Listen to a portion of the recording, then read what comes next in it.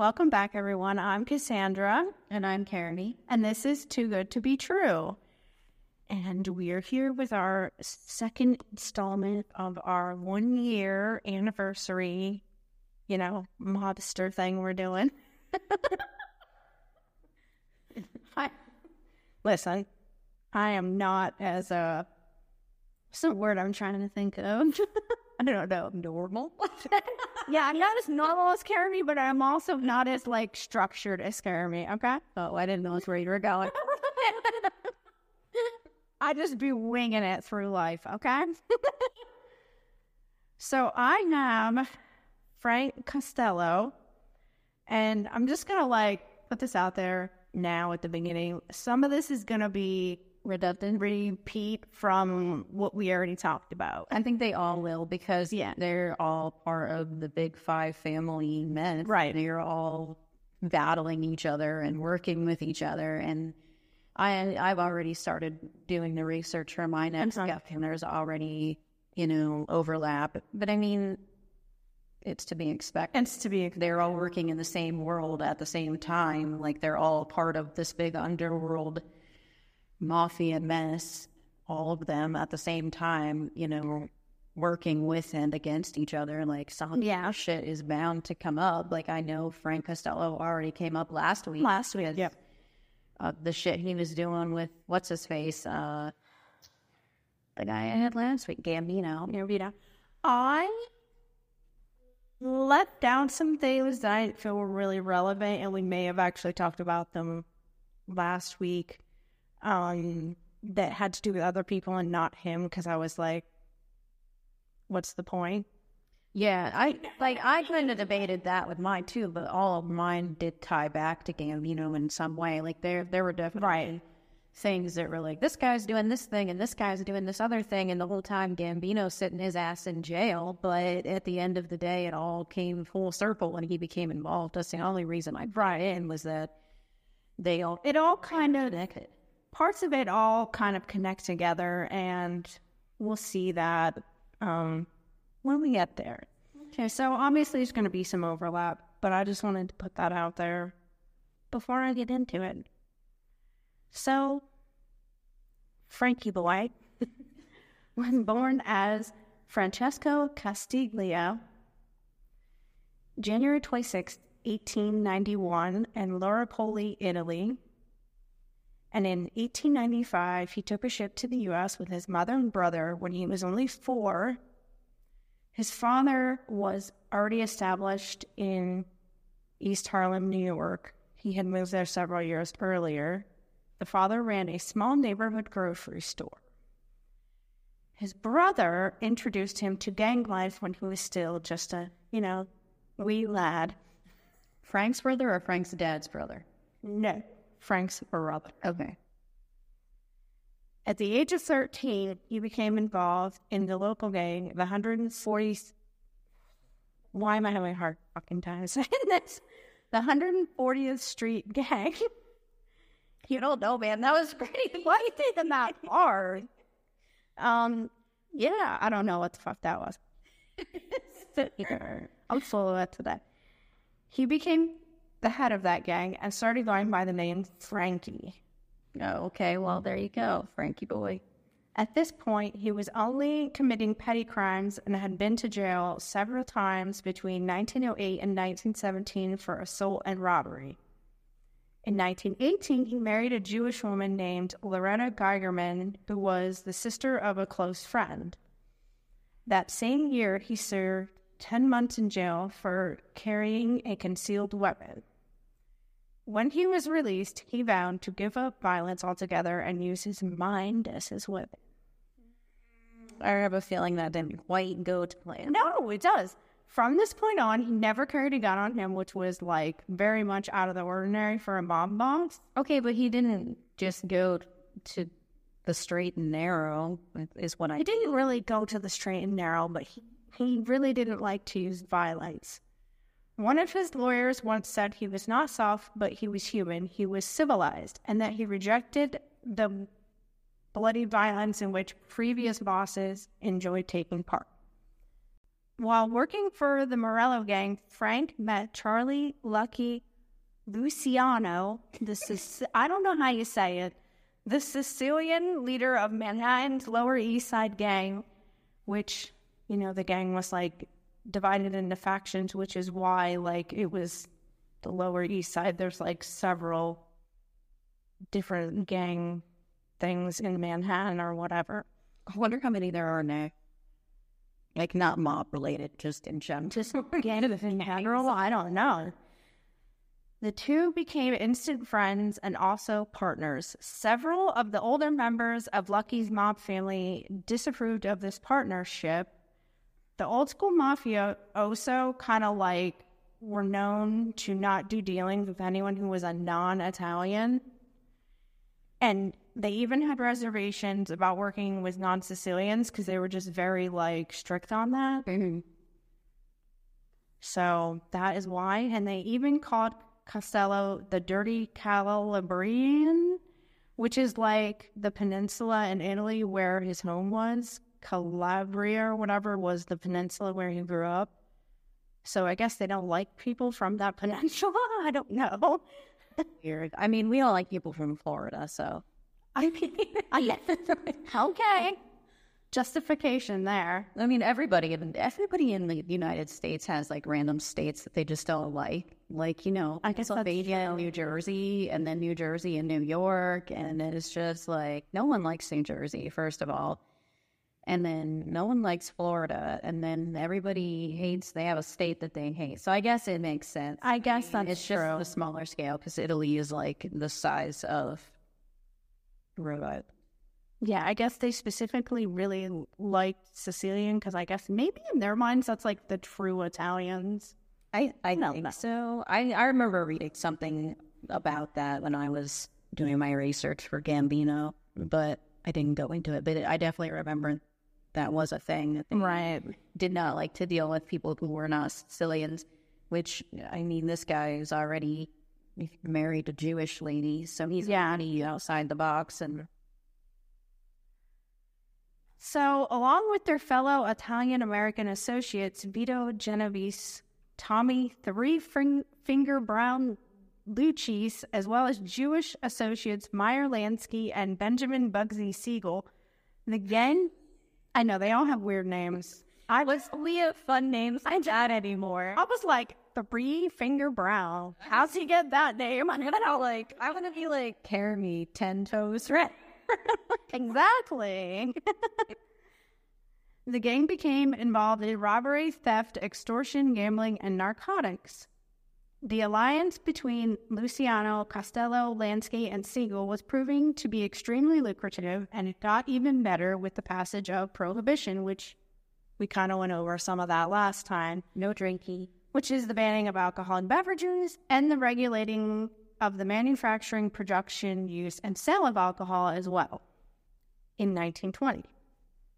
So when the gang started getting into bootlegging, or illegally making and selling alcoholic beverages such as moonshine. I don't know why, but when you said it that way, I immediately thought of It's Always Sunny.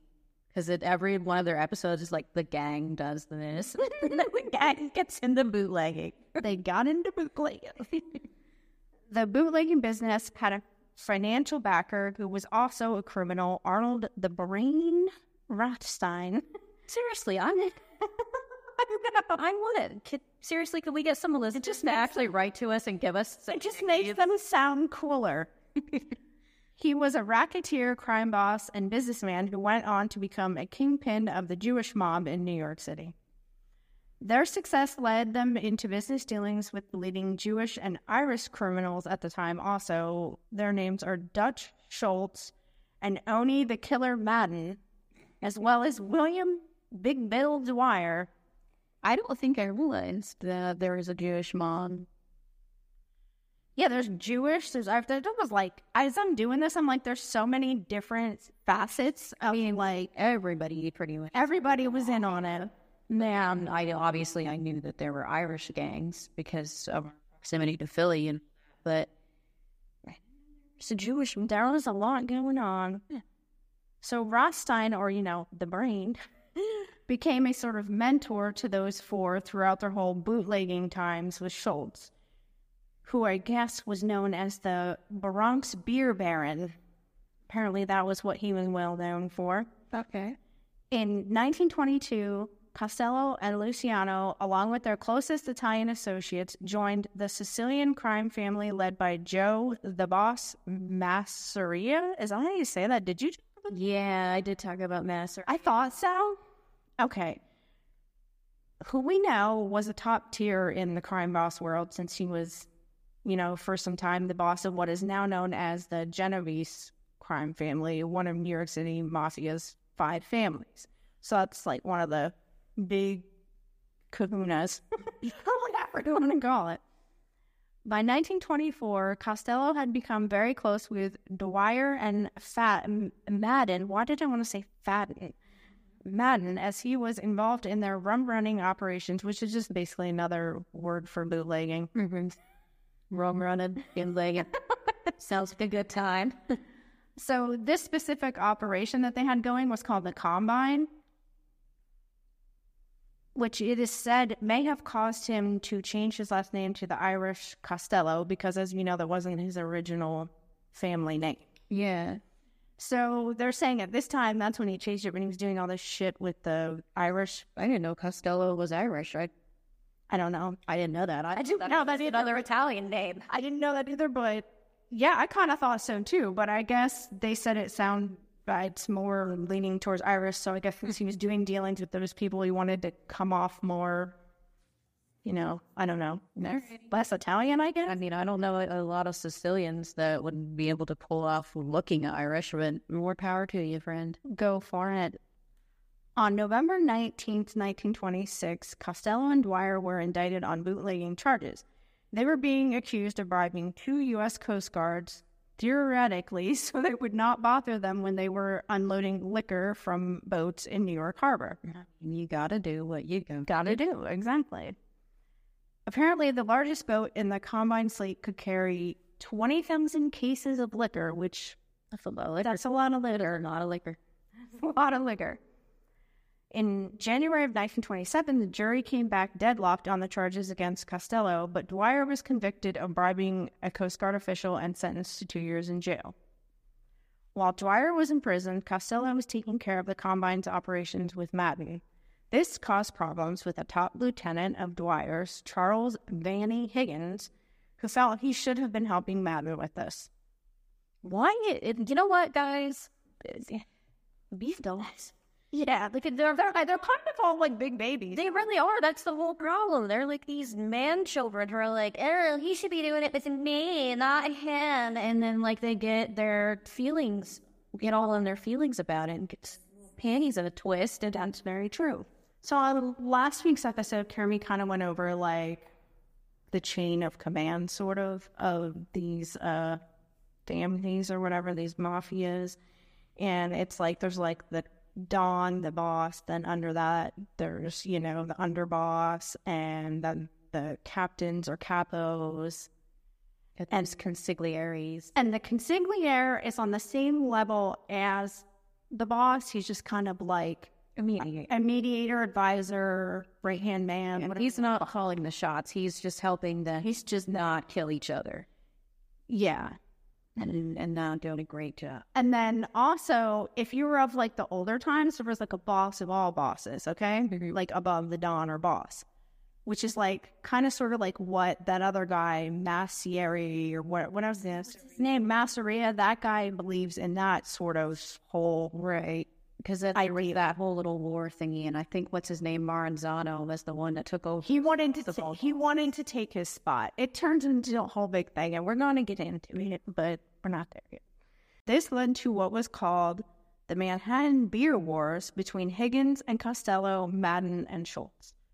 Schultz was also having issues with other fellow gangsters, Jack Legs Diamond and Vincent Mad Dog Call. And I don't know where these things are.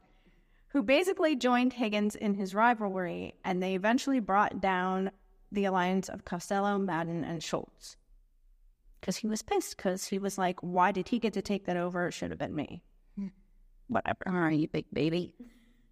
In the late 1920s, Johnny Torrio, an Italian mobster in Chicago, helped organize a cartel of East Coast bootleggers called the Big Seven, or as they were known in the media, Murder Inc. And whenever I hear that, all I think of is Ja Rule. I'm like, what's my motherfucking name? I don't know. Every time I read that, I was like, that's all I could think of. Okay. Because that's what he called his record company or whatever. Murder Inc. I was like, that's all I could think of every time I read it. Anyway, that's what the media started labeling the Big Seven, Murder Inc. This included Costello, Luciano, and Lansky, among others. Torrio also was in support of a national body that would prevent turf wars among gangs in Chicago and New York. As we already know from our previous episode, the Atlantic City Conference was held. We kind of went on for this before, but we're going to go over it again. And hosted by Torrio, Lansky, Luciano, and Costello, where the National Crime Syndicate was created. The Big Seven was an organized crime group that was active from 1929 to 1941. They acted as the enforcement arm of the National Crime Syndicate.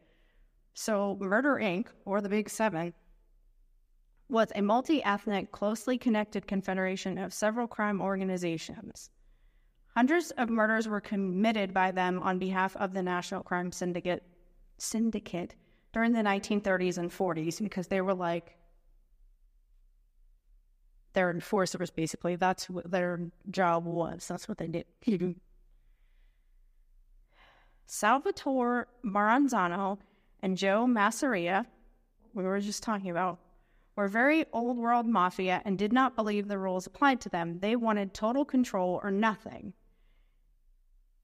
Because this belief system was not in line with the vision that Costello had for the mafia's advancement, they had not been invited to the Big Seven group meeting in Atlantic City. Oh, well, that's going to go well. That's going to go real well. You can't not invite these big babies too far. And they were like, the really big people. While all these younger up-and-coming mobsters were in discussions over order and keeping balance between the families, these two were ready to throw down. That's what I wrote in my notes. Over control of all the families because they wanted to be the boss of all bosses. Mm-hmm. Masseria thought he was entitled to this dictatorship over the families and started feeing the Maranzano family members $10,000 in exchange for protection. Okay. I don't know what that was all about, but okay. I think he just was like, I think a lot of these people are like this power hungry. Like they just want to be the bigger person of all the other people and have all these like, right. And they have this really big hang up, loyalty and respect. And that's what it all boils down to, honestly. Like, a lot of it is they feel disrespected. They feel like so-and-so wasn't loyal to them. They feel like they put in the time, and so they should be next in line. And then when it doesn't work out in their favor, they're all, I've been disrespected. No, I have to kill this man. Exactly. Leslie, it's like a bunch of high school girls. That's kind of what you could equate it to. It's crazy. Maranzano was fighting back against Masseria and was forming an alliance with Luciano and Costello to take him down. But Luciano and Costello had another plan. They had other plans because they were kind of, as we know from Lost Story, instead of like getting into the war with them, they kind of pinned them against each other. They kind of played both sides is kind of what happens. High school? Yeah. They were choosing not to ally themselves with either side and concocted a plan to end the war once and for all. Luciano and Costello got in contact with the Maranzano family and vowed to turn on Masseria if Maranzano would kill him. And on April 15th, 1931, Luciano lured his boss, Masseria, to a meeting where he was murdered in a very bloody shooting at Coney Island restaurant, Nuovo Villa Tamaro. That's what the restaurant was called. Just imagine like having a casual lunch on Coney Island and all of a sudden some guys just get shot up in the booth. Kind of crazy. I don't know what I would do. And I'd probably just be like, all right, well, bye. I'm leaving now. The shooters were reportedly Genovese, Albert Anastasia, Joe Adonis, and Benjamin Bugsy Siegel. Bugsy. Good old Bugsy. After this, Luciano took over Massaria's family, with Genovese under him as second in command, so he was like the boss, and then that was the end of it. Then in September 1931, Luciano and Genovese planned the murder of Maranzano. Luciano had heard that Maranzano had placed hits on both him and Genovese, so on September 10th, 1931, when Maranzano called upon Luciano, Genovese, and Costello to attend a meeting at his New York Central Building office, they had him gunned down by murder-8 hitmen. I'm sorry, I just love that. What's my motherfucking name? How did you? Anyway, the death of Salvatore Maranzano ended what was known as the Castellammarese War. That big word. That horrible word that I was struggling out so badly with. Yeah. I'm just going to pull up the pronunciations next time. Like, there's this little Italian dude who does the pronunciations, and when he was doing the names, he was like, Maranzano. Like, can you imagine saying it? Instead of actually saying it, I'll just hit a button and have him just have me say it. That would be hilarious, actually.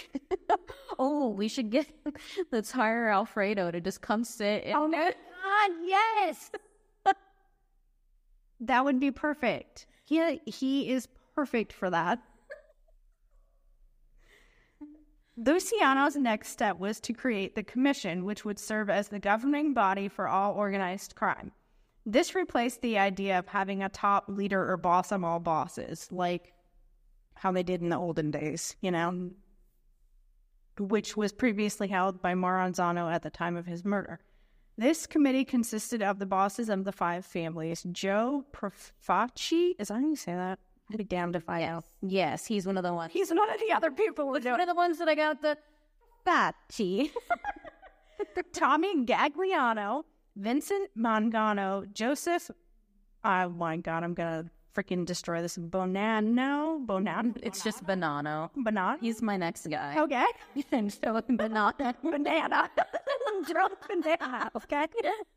Banana ram up. Oh my gosh. No, we have not had the best day, guys, in case you couldn't tell. We're a little slap happy. Yeah. Anyway, and Luciano, as well as Al Capone from the Chicago outfit and the Buffalo family. Oh, yes. Yeah. That guy whose cell I saw. I was going to say it was in, but I was not in it. I just saw it. You just saw it. You weren't in it.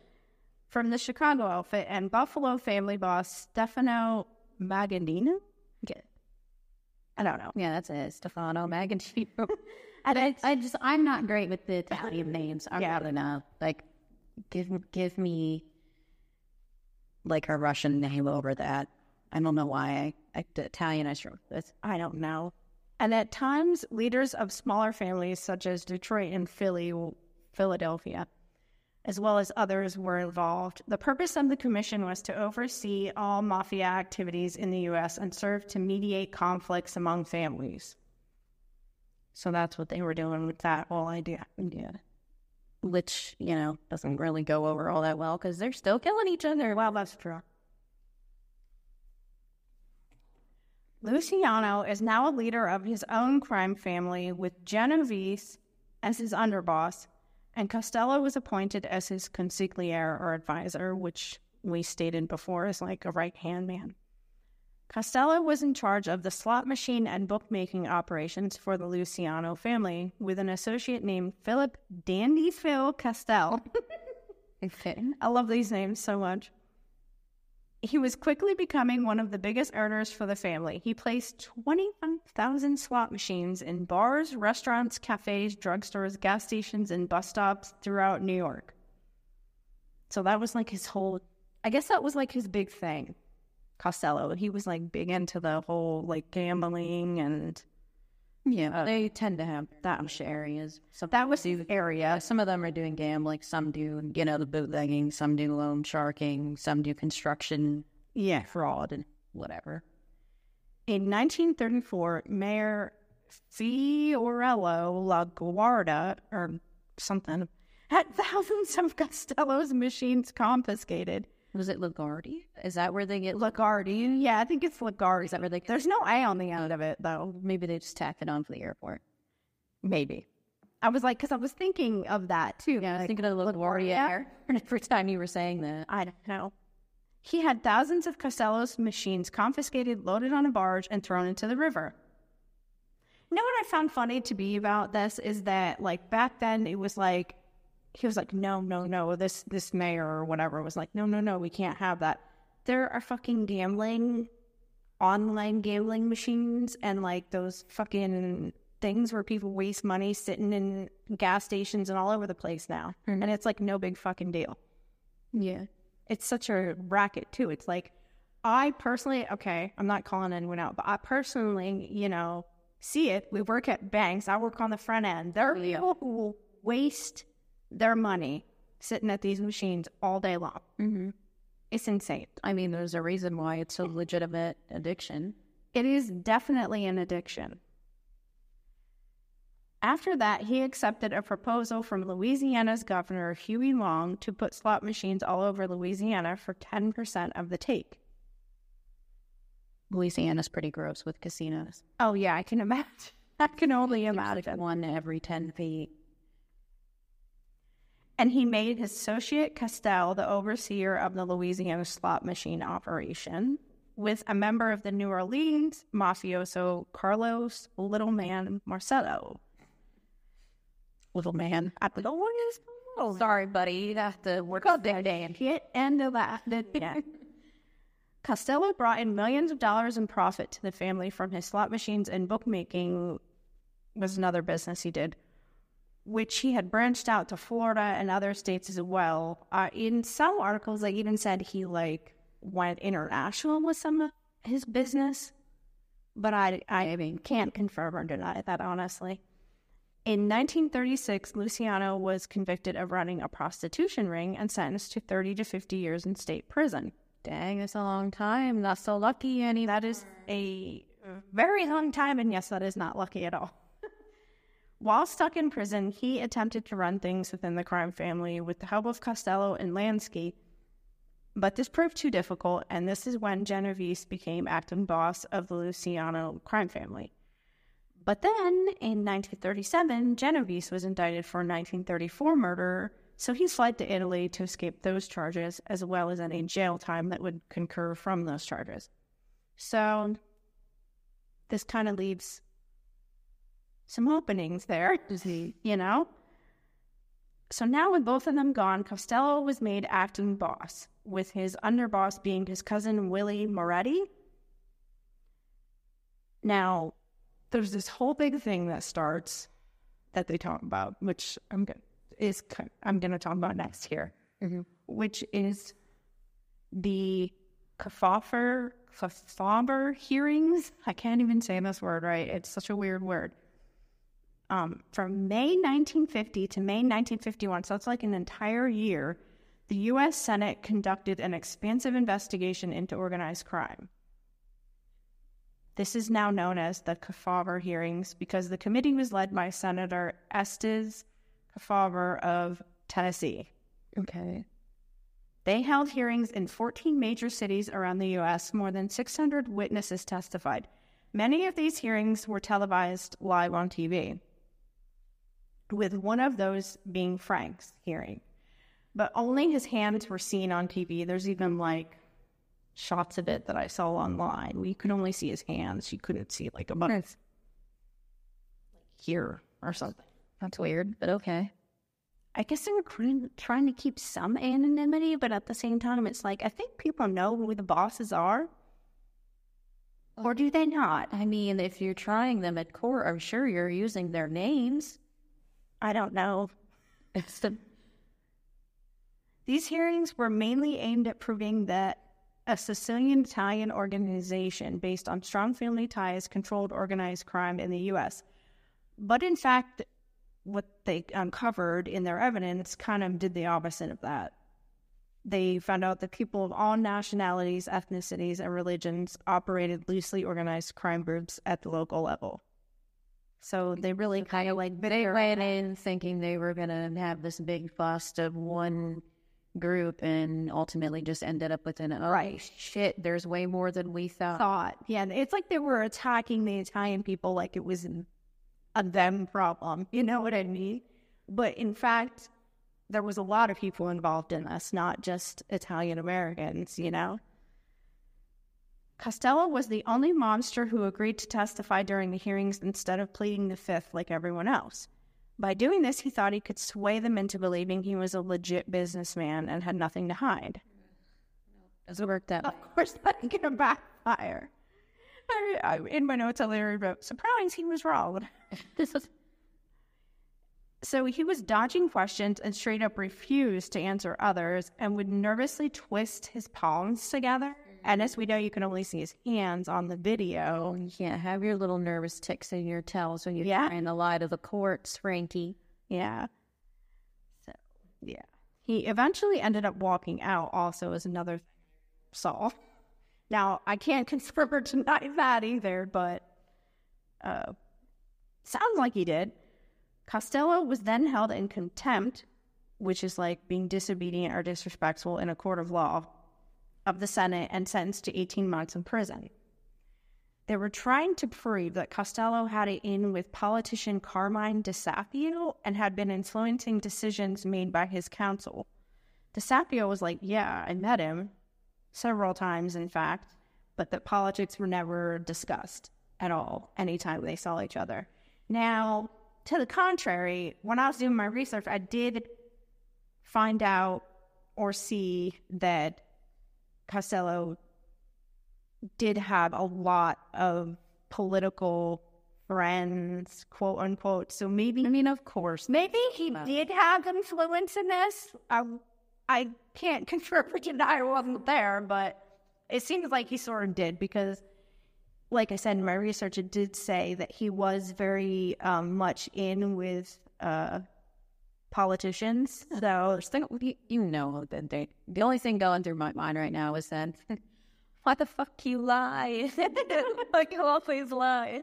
I mean, of course, this politician guy is gonna say he didn't. Well, yeah, I discussed these things today. As Bill Clinton having nobody else but that woman. He doesn't want to get in trouble.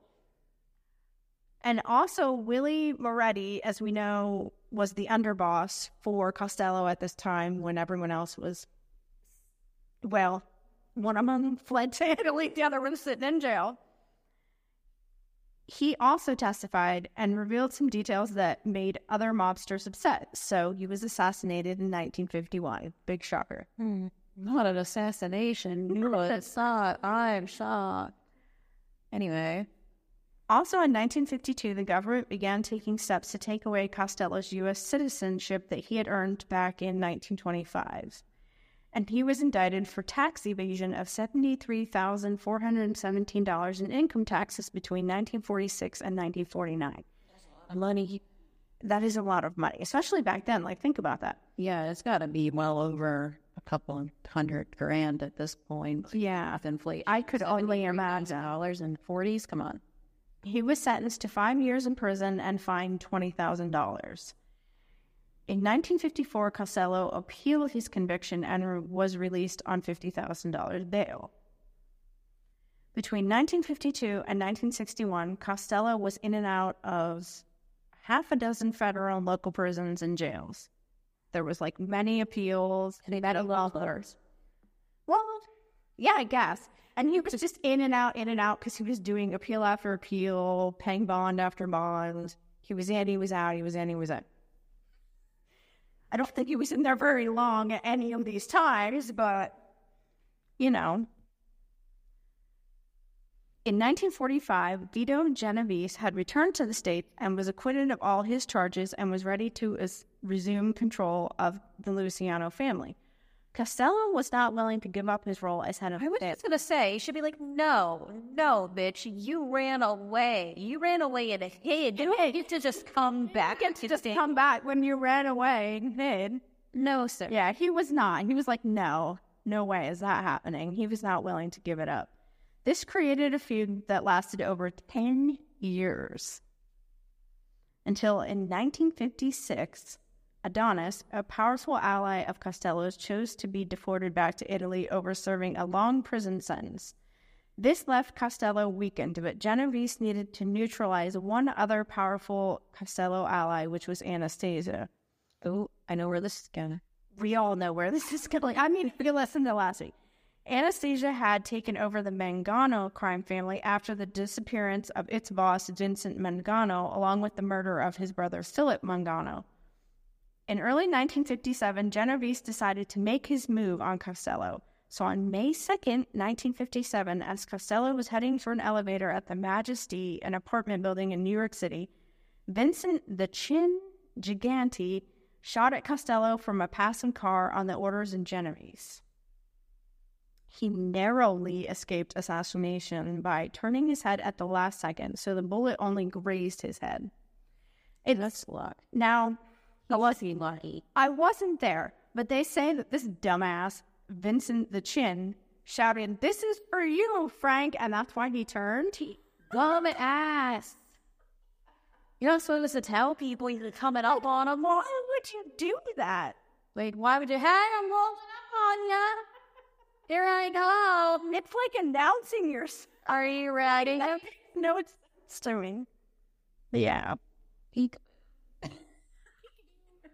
I feel... Oh my gosh. A doorman identified Gigante as the gunman, but in 1958, Costello testified that he was unable to recognize who shot at him, and Gigante was acquitted of attempted murder. And we know all this and talked about it last week. Right. After the assassination attempt, Costello turned control of the Luciano family back over to Genovese in return for keeping his New Orleans slot machines and Florida gambling ring. So now he is essentially retired from the mob. But he is still highly regarded and did maintain some power and influence throughout his final years. They even continued to call him the Prime Minister of the Underworld. Bosses and associates like Gambino and Luchese would pay him visits at his penthouse, seeking his advice on mafia-related matters. He also kept in touch with Charles Luciano and Meyer Lansky. Although he was still offering up advice to his associates, his bank account had suffered from his mass amounts of legal troubles, so he had to ask for loans from his close friends. So it kind of didn't work out for him in the end there, did it? It is said he spent his retirement gardening and landscaping and even displayed some of his flowers at local horticultural shows. Isn't that so cute? Hamster turned little grandpa gardener. Yeah, exactly. On February 20th, 1961, the Supreme Court upheld the lower court's orders to take away his U.S. citizenship. But then on February 17th, 1964, the same court put forth a deportation order for Costello on illegal technicality. Okay. Yet, in February of 1973, he was still living in his Manhattan home when he suffered a heart attack. So this shit must take a long time. Like, I don't know. I don't know. I never would have been in a situation like that because I was born in the U.S., but it seems like it because literally this is like 1961 to 1964 to 1973. This shit must just take a long-ass time. Yeah, I don't know what the process is nowadays, but I'm sure there's evidence gathering. You can't just willy-nilly kick somebody out of a whole country, so... Yeah, you have to probably have a lot of... and for them to be finding technicalities to get him on, they must have been looking really hard. Yeah, some time. So he suffered a massive heart attack in his Manhattan home and was rushed to the hospital where he died on February 18th at the age of 82. So we're 2 for 2. I know. 2 guys who literally didn't end up getting murdered, who didn't succumb to the usual mob death. Yeah, he was one of very few mob bosses to live a long life and die of old age. That's like a very rare thing. You know, I haven't gotten that far with Bonanno yet, Mr. Banana Man. Banana Man. Banana Llama. We'll see. Maybe he makes it too. I guess we shall see. Costello's memorial service was attended by 50 relatives, friends, and law enforcement agents. His remains are in a private mausoleum in St. Michael's Cemetery in East Elmhurst, Queens. And in 1974, even after all this shit is done and over with, an enemy of Costello's, Carmine Ganathig, was released from prison, and he allegedly ordered the bombing of the doors to Costello's mausoleum. What the fuck? It's like, you gotta get really pissed at this motherfucker. He's dead already. How petty can you be? Like, really? If that doesn't say some shit about how childish these men are, as we were just saying before, that's a little ridiculous. Yeah, I mean, there's people I don't like that have died that I'm not just gonna like roll up on their grave and start blowing shit up. I thought it was an interesting fact. I was like, okay. But yeah, he lived to be an old man. Yeah, I'm really curious about our next two to see if they See what happens. Yeah, should be interesting. No, I'm rooting for you, Banana. I think mine's a Profaci. Yeah, Profaci. Yeah, you got Profaci. I got Banana. I almost called him, but I can't. I'm gonna get stuck, and I'm gonna call him Banana. Not Banana. That's my fault. Okay, well, it is getting interesting. Yeah, we're finding all sorts of things out about this world of some monsters. the wonder. And I don't. Crazy. But, you know, if it seems too good to be true, it is. Usually is. Especially when you're involved in the mob. And you're, blowing up people. Blowing up. It's like, you're going to eventually end up in jail or dead. We got to stop saying that, though, because the last two were like... They actually did die. This was shocking. They died, but of natural causes. So it's like, you know, they're the exception, not the rule. Exactly. I think you can go get involved with the mob and everything's going to be fine. Well, also, like, he died penniless, basically. So, I mean, yeah, that's not a good look, especially when at one point he was, like, a really big honcho. Millionaires, yeah. And what's his name? Gambino. He was a millionaire, too. Mm-hmm.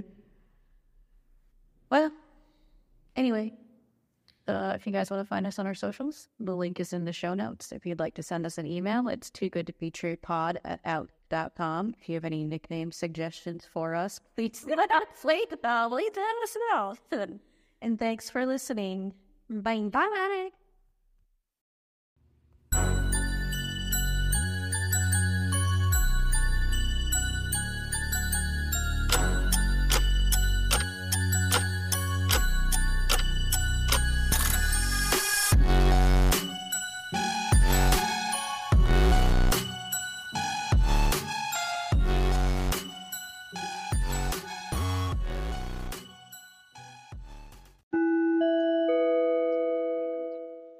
So anyway, let me tell you the story of Skidmark. I don't know if I'm ready for this. So, you know how I used to have my shoes under the bed, right? Yes. And then she wouldn't stop messing with them and playing with them and batting them around, and it was really irritating, and so I took that extra box and I just put them in the box. Then she started messing with the box. She's pulling the tape off, she's chewing the cardboard, she's scratching at it, she's digging. I was like, I'm going to get, an under-the-bed shoe storage, like, actual thing. Right. But in the meantime, while I just have this cardboard box, I'll just put an extra sheet that I have over the box so that she can't get to it. She won't be tempted if she can't get to it at all.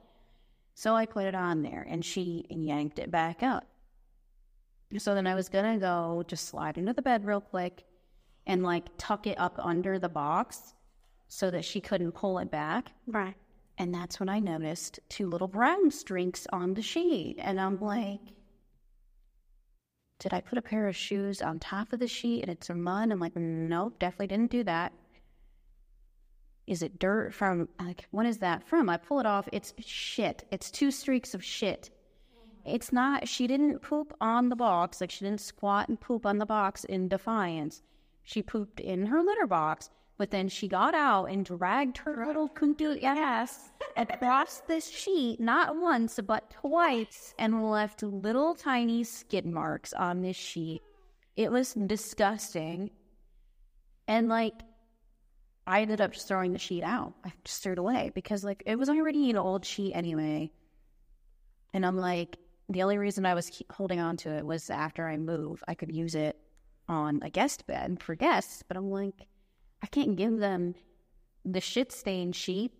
I don't think I'm going to be able to get this out, even with bleach. And so I just ended up having to throw it out. And then I just decided to take the whole box situation and just get rid of it because I didn't even wear most of those shoes anyway. She had chewed and clawed some of them so severely that they didn't look good to wear. Right. So I was just going to throw them out anyway and then get rid of the box. I ended up keeping like maybe 2 pairs of shoes out of the box, and they're just all under my dresser now.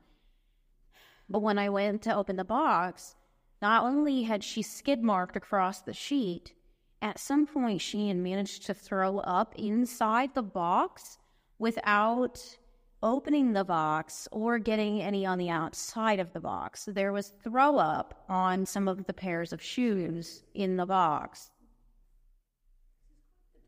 I don't, like, is she an actual teenaged human in a cat suit? Because what cat thinks to do that? Like, I've had cats. Katie has even done it in the past. One time, poop somewhere because they are mad. Well, actually, Katie is a serial pooper when she's upset.